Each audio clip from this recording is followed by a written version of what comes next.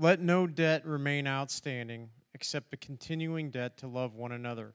For he who loves his fellow man has fulfilled the law. The commandments: do not commit adultery, do not murder, do not steal, do not covet, and what other commandment there may be are summed up in this one rule: love your neighbor as yourself. Love does no harm to its neighbor. Therefore, love is the fulfillment of the law. And do this, understanding the present time. The hour has come for you to wake up from your slumber, because our salvation is nearer than when we first believed. The night is nearly over, the day is almost here. So let us put aside the deeds of darkness and put on the armor of light. Let us behave decently, as in the daytime, not in orgies and drunkenness, not in sexual immorality and debauchery, not in dissension and jealousy. Rather, clothe yourselves with the Lord Jesus Christ, and do not think about how to gratify the desires of sinful nature. Thank you, Jonathan. Good morning. And I could say Happy New Year to you. As Eric explained, this is the beginning of the church calendar. There are many calendars that are kept around the world, and in the church we keep our own calendar as well as we follow the life of Christ. And the church calendar begins with the anticipation of Christmas, and so we're in the season of Advent. And ironically enough, the church calendar ends last weekend with Christ the King Sunday, and it's also a weekend of anticipation as we look forward to the coming again of our Savior. And as we begin the church calendar, we do the same thing. We look forward also to the end when Jesus will come again, as we were singing in that opening song today. And so Advent is a time of anticipation. During this Advent season, we're beginning a new sermon series entitled Advent, ADJ, or Advent as an adjective. Now it's time for a quick grammar lesson. Don't glaze over on me, all right? We're going to do a little English. Now, Advent as a season is a noun. And so we think of we're entering into this new season of Advent. But when you take nouns, and you can use them as adjectives as well as describing words. For example, the word tree is a noun. But when you put the word tree in front of the word house, tree house, it becomes an adjective describing the type of house. And so we're using the term adjective, the term Advent as an adjective during this season for this sermon series to help describe elements of the season. And today we're talking about cookies that are around during the Advent time, Advent cookies, and we're going to be talking about Advent lights and Advent cheer and Advent shopping, all of the trimmings that go around this season of anticipation of Christmas. Most importantly, though, we're going to talk about the term Advent as a description of who we are as followers of Jesus Christ. And if Advent is a time of anticipation that God is going to show up, then we, as Advent people, live our lives as if God was going to show up. Now, way back in the beginning when Adam and Eve sinned, God promised that He would send a Savior, a remedy for sin. And God's people lived in anticipation that that Savior was going to come. And He did. He came in the person and work of Jesus Christ 2,000 years ago. And then from that point forward, He promised that He would come again. And the church has lived in anticipation that God will come again in glory to take us to be with Him. But more than those two anticipations of God being present, we also, as Advent people, live our lives in an expectation that God is going to show up for us today in how we live. And so Advent cookies are our first example of God showing up for us. Now, there's lots of anticipation and lots of things that happen during Advent preparing for Christmas. We're going to be decorating this worship center and the sanctuary after worship today. If you want to stick around, we'd be glad to have a little bit of help. It's not going to take very long, but that's one of the ways that we anticipate Christmas coming. And as a congregation, for over 20 years, we've had an event called the Cookie Walk. How many of you have been to the Cookie Walk before? A few of you have been there. Now, this is something that's really anticipated not only in our congregation, but outside of our congregation. Because the gym has tables all around it, and they get filled up with fresh, homemade baked goods. And people, a lot of non-disciples here from Cornerstone will come to the cookie walk.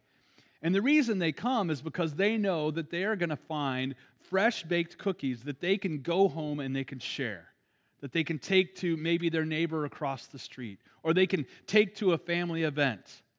And so those plates of Advent cookies are we want to look at today.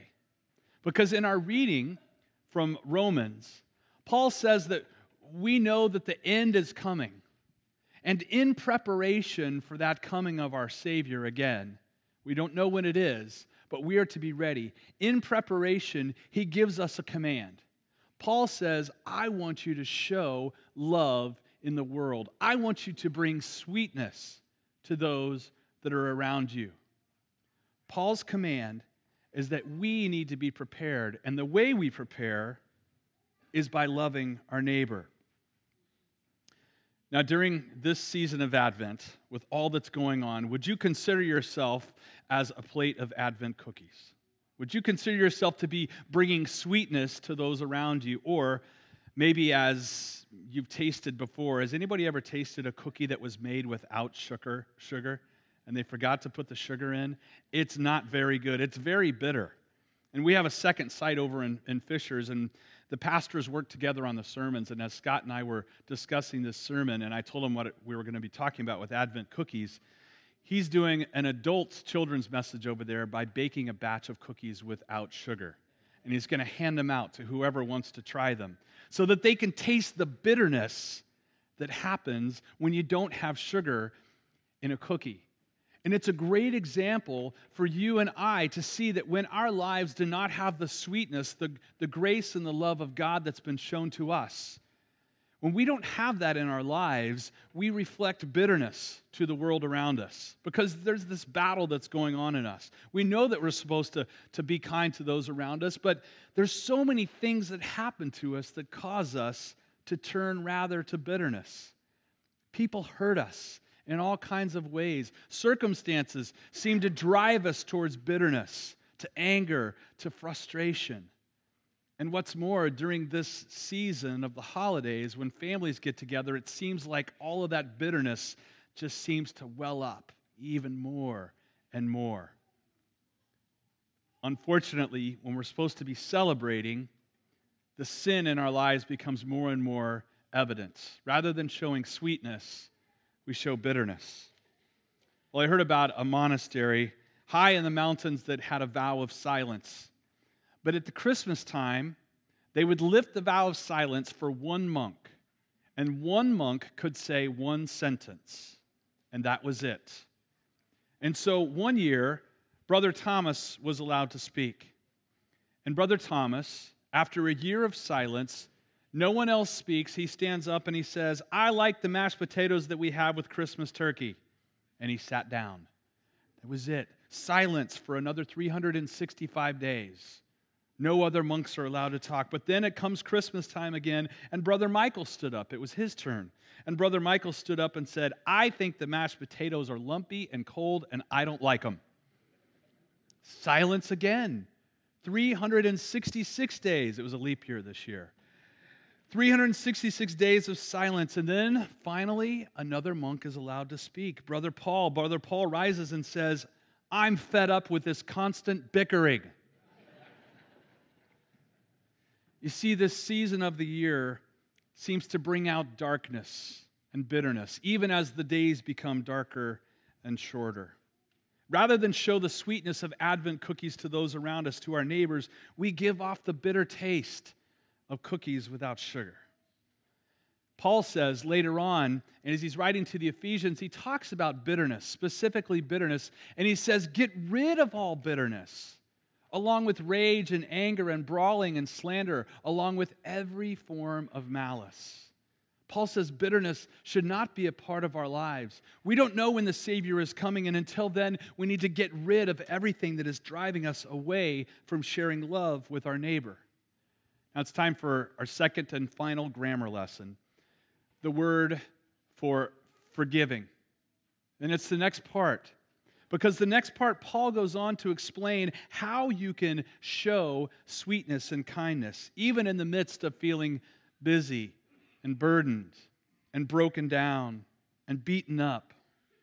Paul says in Ephesians 4:32, "Be kind and compassionate to one another, forgiving each other, just as in Christ God forgave you." Now, in the original Greek, it doesn't have the word "by." It just simply says, "Be kind and compassionate, forgiving each other, just as in Christ God forgave you." But the word forgiving is a participle with ending in ing, and it can be used as a noun, it can be used as an action, as a verb, and it can also be used as a description. But here, it's an action, but it's an action that denotes a way to accomplish something. It's a means to get something done. And so it's fitting here that the word "by" is added to our text. Because Paul is saying you show the sweetness of God, you show love to your neighbor by forgiving each other, just as in Christ God forgave you.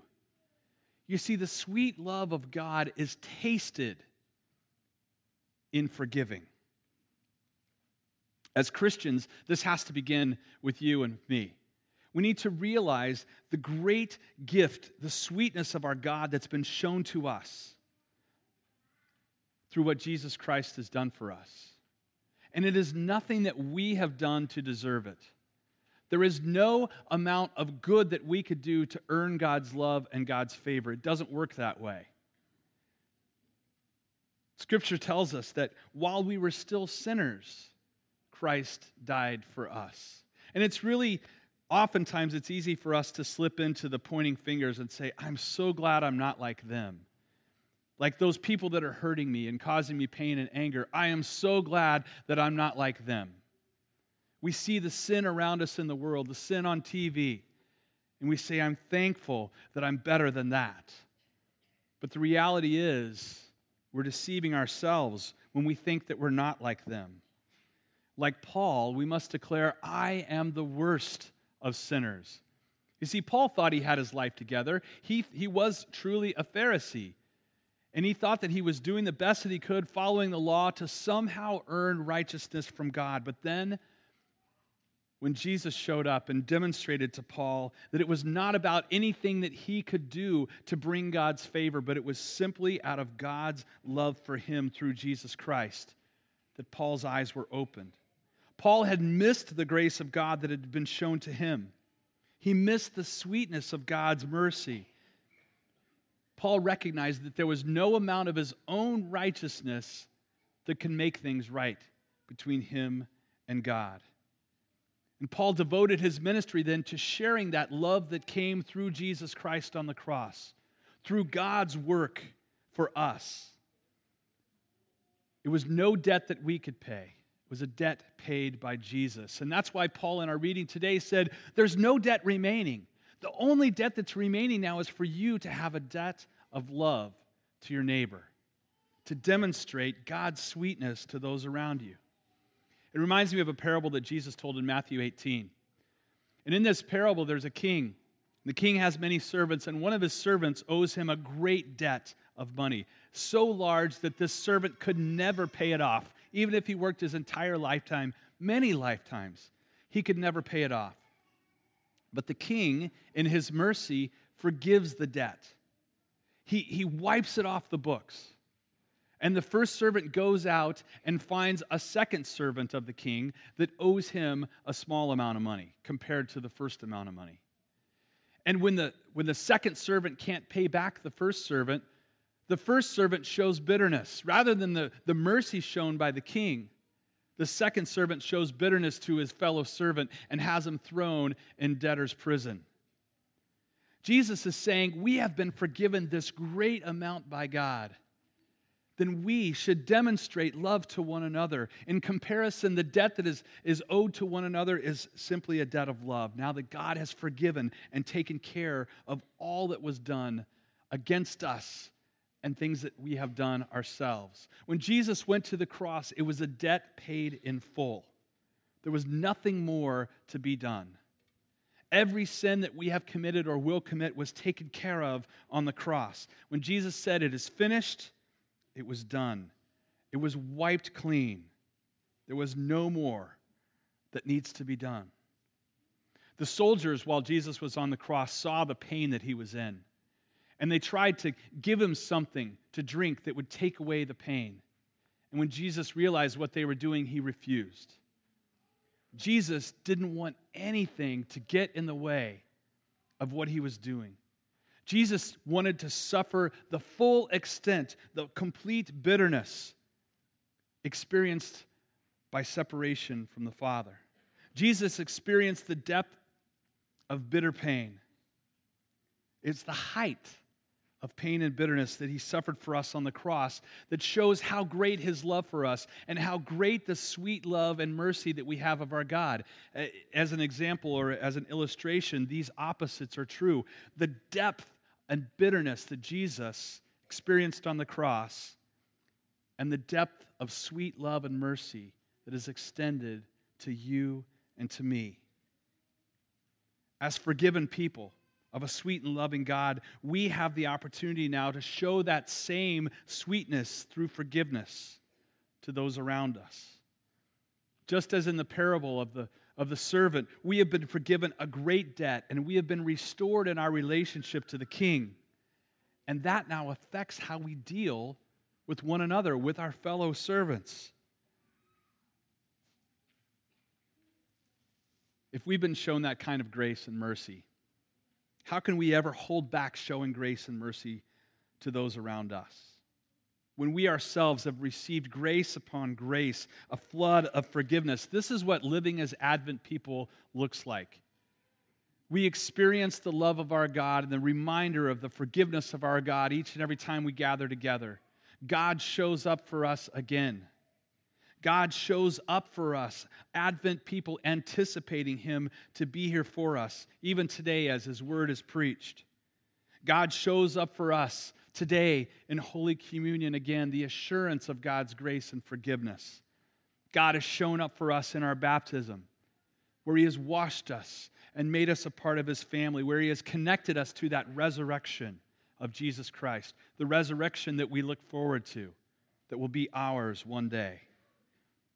Advent people live in expectation that God is going to and has shown up. So this Advent season, when you see a plate of cookies out or some baked goods and you taste that sweetness, I want you to remember the sweet love of our God that's come through Jesus Christ. I want you to be a reflection of that sweetness to the world around you. Brothers and sisters, when we have been set free of such a great debt, when Christ has taken all the bitterness to the cross, and when he has given us the incredible gift of freedom, why would we ever want to go back to those bitter ways? That's what being an Advent person is all about, living in the freedom of the gospel of Jesus Christ, living with the expectation that God is going to show up in our lives today, and we reflect that, living free from all of that old junk so that we can now love one another.